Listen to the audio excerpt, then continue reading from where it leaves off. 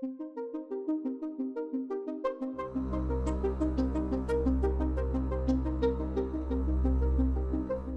my name is Julie Smithson, and I am your XR for Learning podcast host.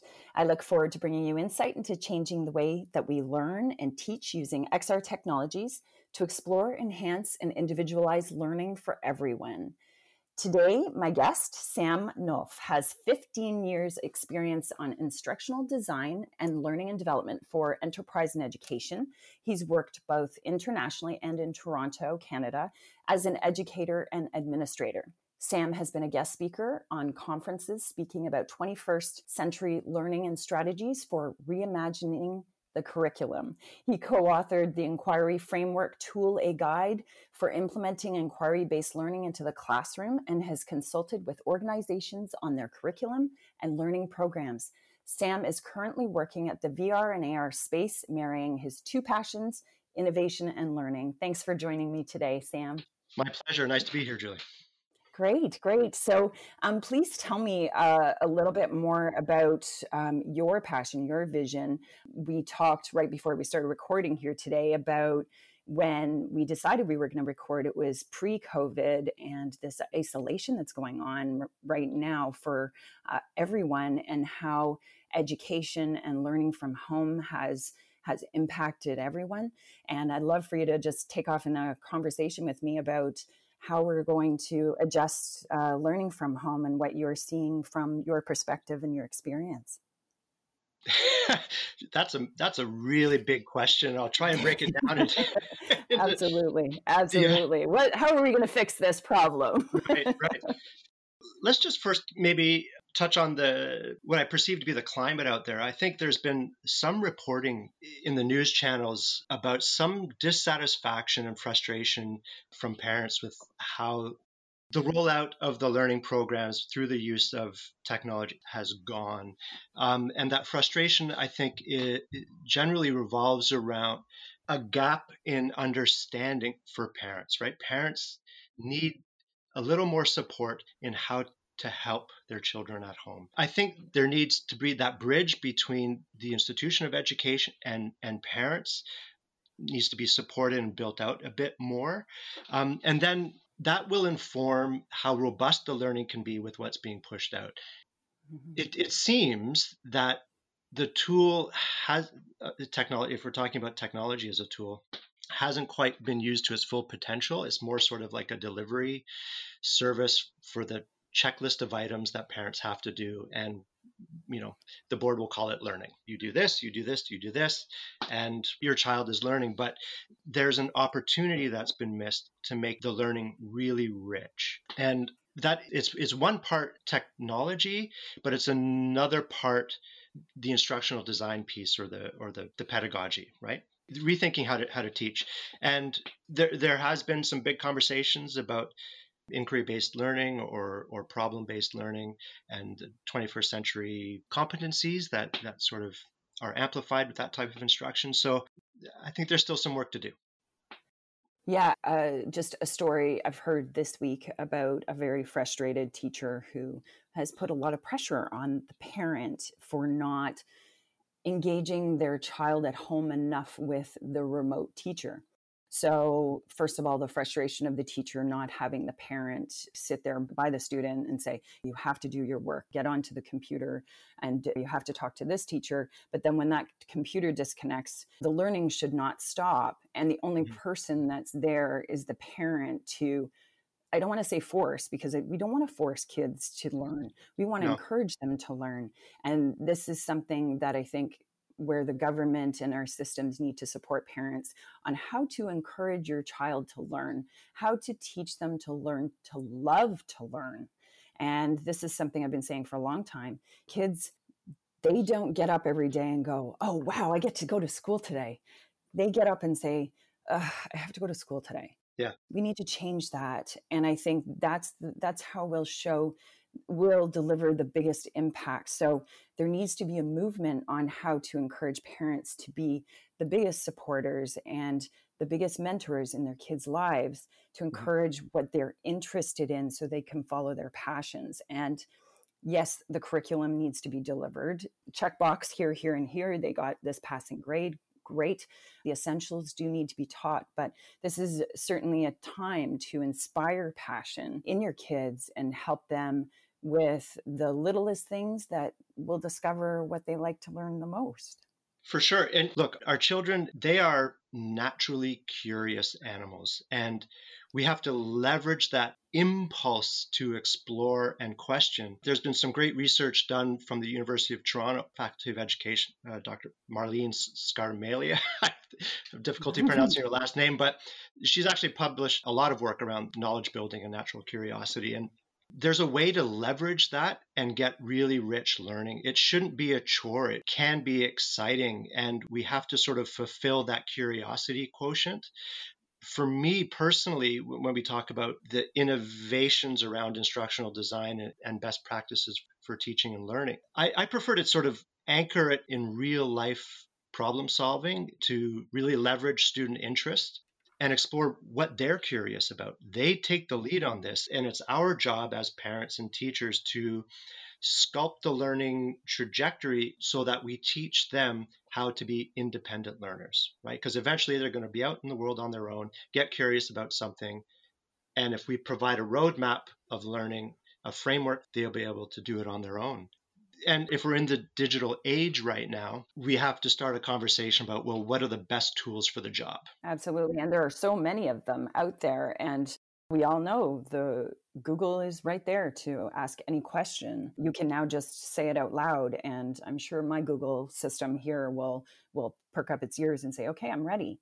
That's where teaching has to change, because we can't provide questions that the kids can just immediately go to Google and get them to answer it, or just copy and paste from the internet. We need to spur up that different type of thought process that stirs the ability to come up with solutions and curiosity and conversation. No, absolutely. And there are really valuable question matrix. Open versus closed questions, the different sort of cognitive things that are happening in the brain. You want to take your children and learners into an area where they can apply the knowledge that they've got to new contexts and situations, and provide them with the skills so that they can be creative problem solvings and ultimately create something new. So there's a taxonomy, there's a hierarchy of critical thinking and questioning that are good anchors out there. And unfortunately, it's an awareness thing. That's what teachers learn to do. But now I think parents have to be aware of this type of understanding also. Absolutely. It's interesting because this came up over the last couple of days. My kids have been doing extremely well for what they're doing, and even working on projects with Michael McDonald in virtual reality, in alt space and educators VR hosting, and learning about three-dimensional learning, which kind of takes it to that next level. But one of the speakers who is featured on Educators in VR, Tim Jackson, hosted an event the other day and had some of his students on stage with him. And he's a professor in the town of Kent in the UK. And he stirred up the questions. And these were very interesting because I brought them into my household. And this is something that maybe everybody should do, is I said, and this was led by something that he talked about, was discussing with the kids, why are they here? My younger one went, what do you mean? I'm eating breakfast, right? And I said, no, why are you here on this earth? What are you doing here? And what are you going to do to contribute as a human on this earth? What are your interests going to be in? And when I asked my older daughter, she turned around. Oh, she said, that's a really good question. I need to figure that out. And that's a good place to start. Are we a consumer or a contributor? And stirring these questions, like you said, that stir curiosity, an answer that must be projected from them, right? And come from them. Yeah, agreed. And we shouldn't be afraid of those big questions. You know, children will surprise you with their capacity and potential to be reflective, and engaging in those rich conversations is probably the most valuable learning they'll get. And I think that kids are not taken, their voice is not taken into consideration soon enough. And Agreed. I'm not saying at 18 years old, by the time they're adults, when most kids at the age of 10 have experienced, well, they've already experienced 10 years of experience in their life, that they should have a voice going into their teens. That's obviously a very big question of and purpose to have the voice of youth spoken out, but they're very smart.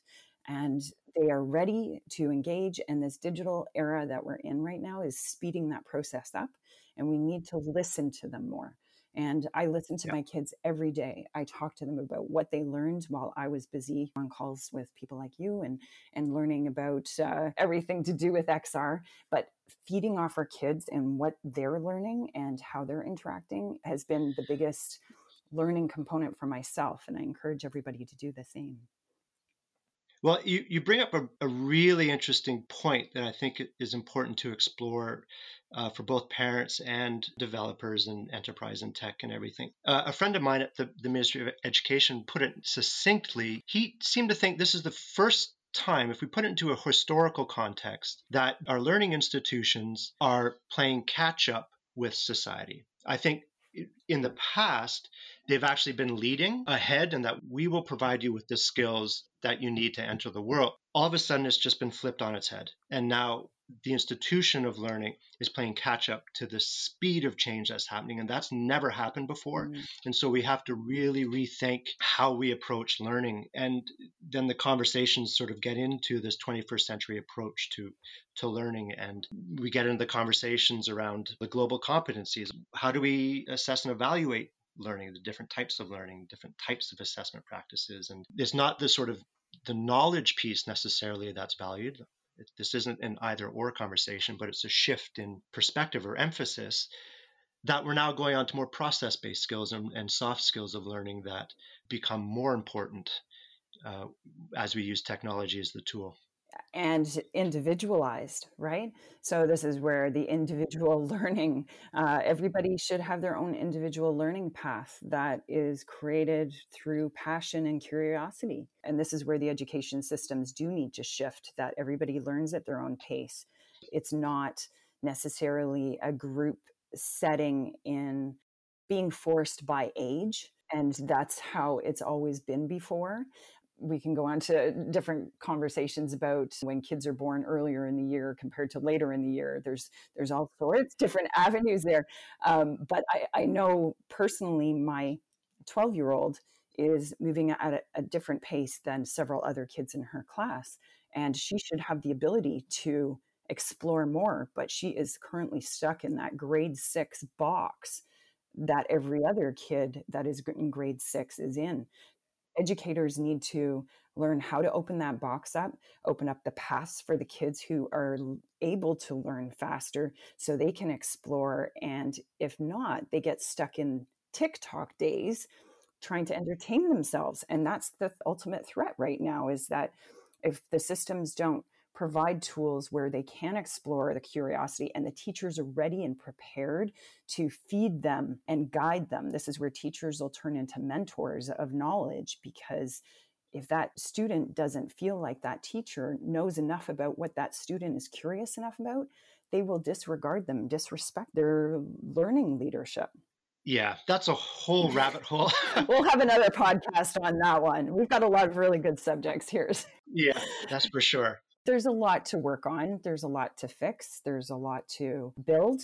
And education systems, circling back to that, supporting parents and families right now with tools, apps, methods, and questions. Sit around the dining room table and talk about these big questions that we talked about today. One of the things that I shared with my Facebook friends and family was my kids actually do a spelling test with their Nana every day. And I feed the words. I make sure that my mom has the level that both of them can handle. Number one, the kids are learning spelling. Number two, the kids have a bonding time with their parents. And every day they connect with them just on FaceTime. Okay, Nana, ready for our test. 15, 20 minutes of chat. Brings a delight to, obviously, my Mother's Day, but the kids are learning constantly every day, and it's instilling these little bits and pieces in their day that become a routine and are different from the norm of going to school. Is there anything that you do with your daughter right now, Sam, that enhances her learning? Sure. And, I'm in a very privileged position to be an educator and learner. So I'm pretty attentive to what her learning needs are. I think you brought up something that is often overlooked, and that's the sort of social emotional aspect of learning, that spending that time with your child without distraction. that you were present in the moment and that you were working on something together.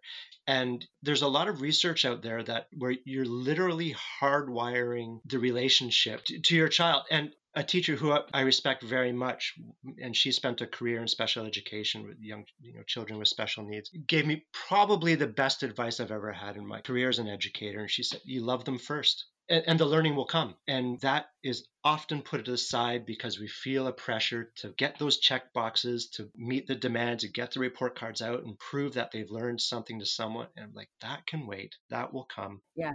That's what I lead with anyway. I lead with the curiosity, and the learning will come. The best part is that you can bond with your child during this time. And I think there's so much pressure on the parents that they need to make sure that they prioritize that in the relationship with their kid to establish a path of success for them and for you as a parent. Well said. Thank you so much, Sam, for joining me today. I really appreciate this. And why don't we finish off with a last tidbit from you? What is your final learning lesson for our listeners today? If I was to choose one, I would say ask your kid what interests them, what they like doing, and run with that and explore all the different angles that have to do with that thing. The learning will be more relevant and real. It'll be more rigorous. They'll retain more. They'll remember more. And you'll find, I think, that they become more resilient. They'll work harder to overcome the barriers if you lead with the things that they enjoy. Thank you so much. Thanks for joining me today, Sam. Nice speaking with you. Yeah, thanks. This is Julie Smithson, and this is your XR for Learning podcast. Thanks for listening, everyone. Take care.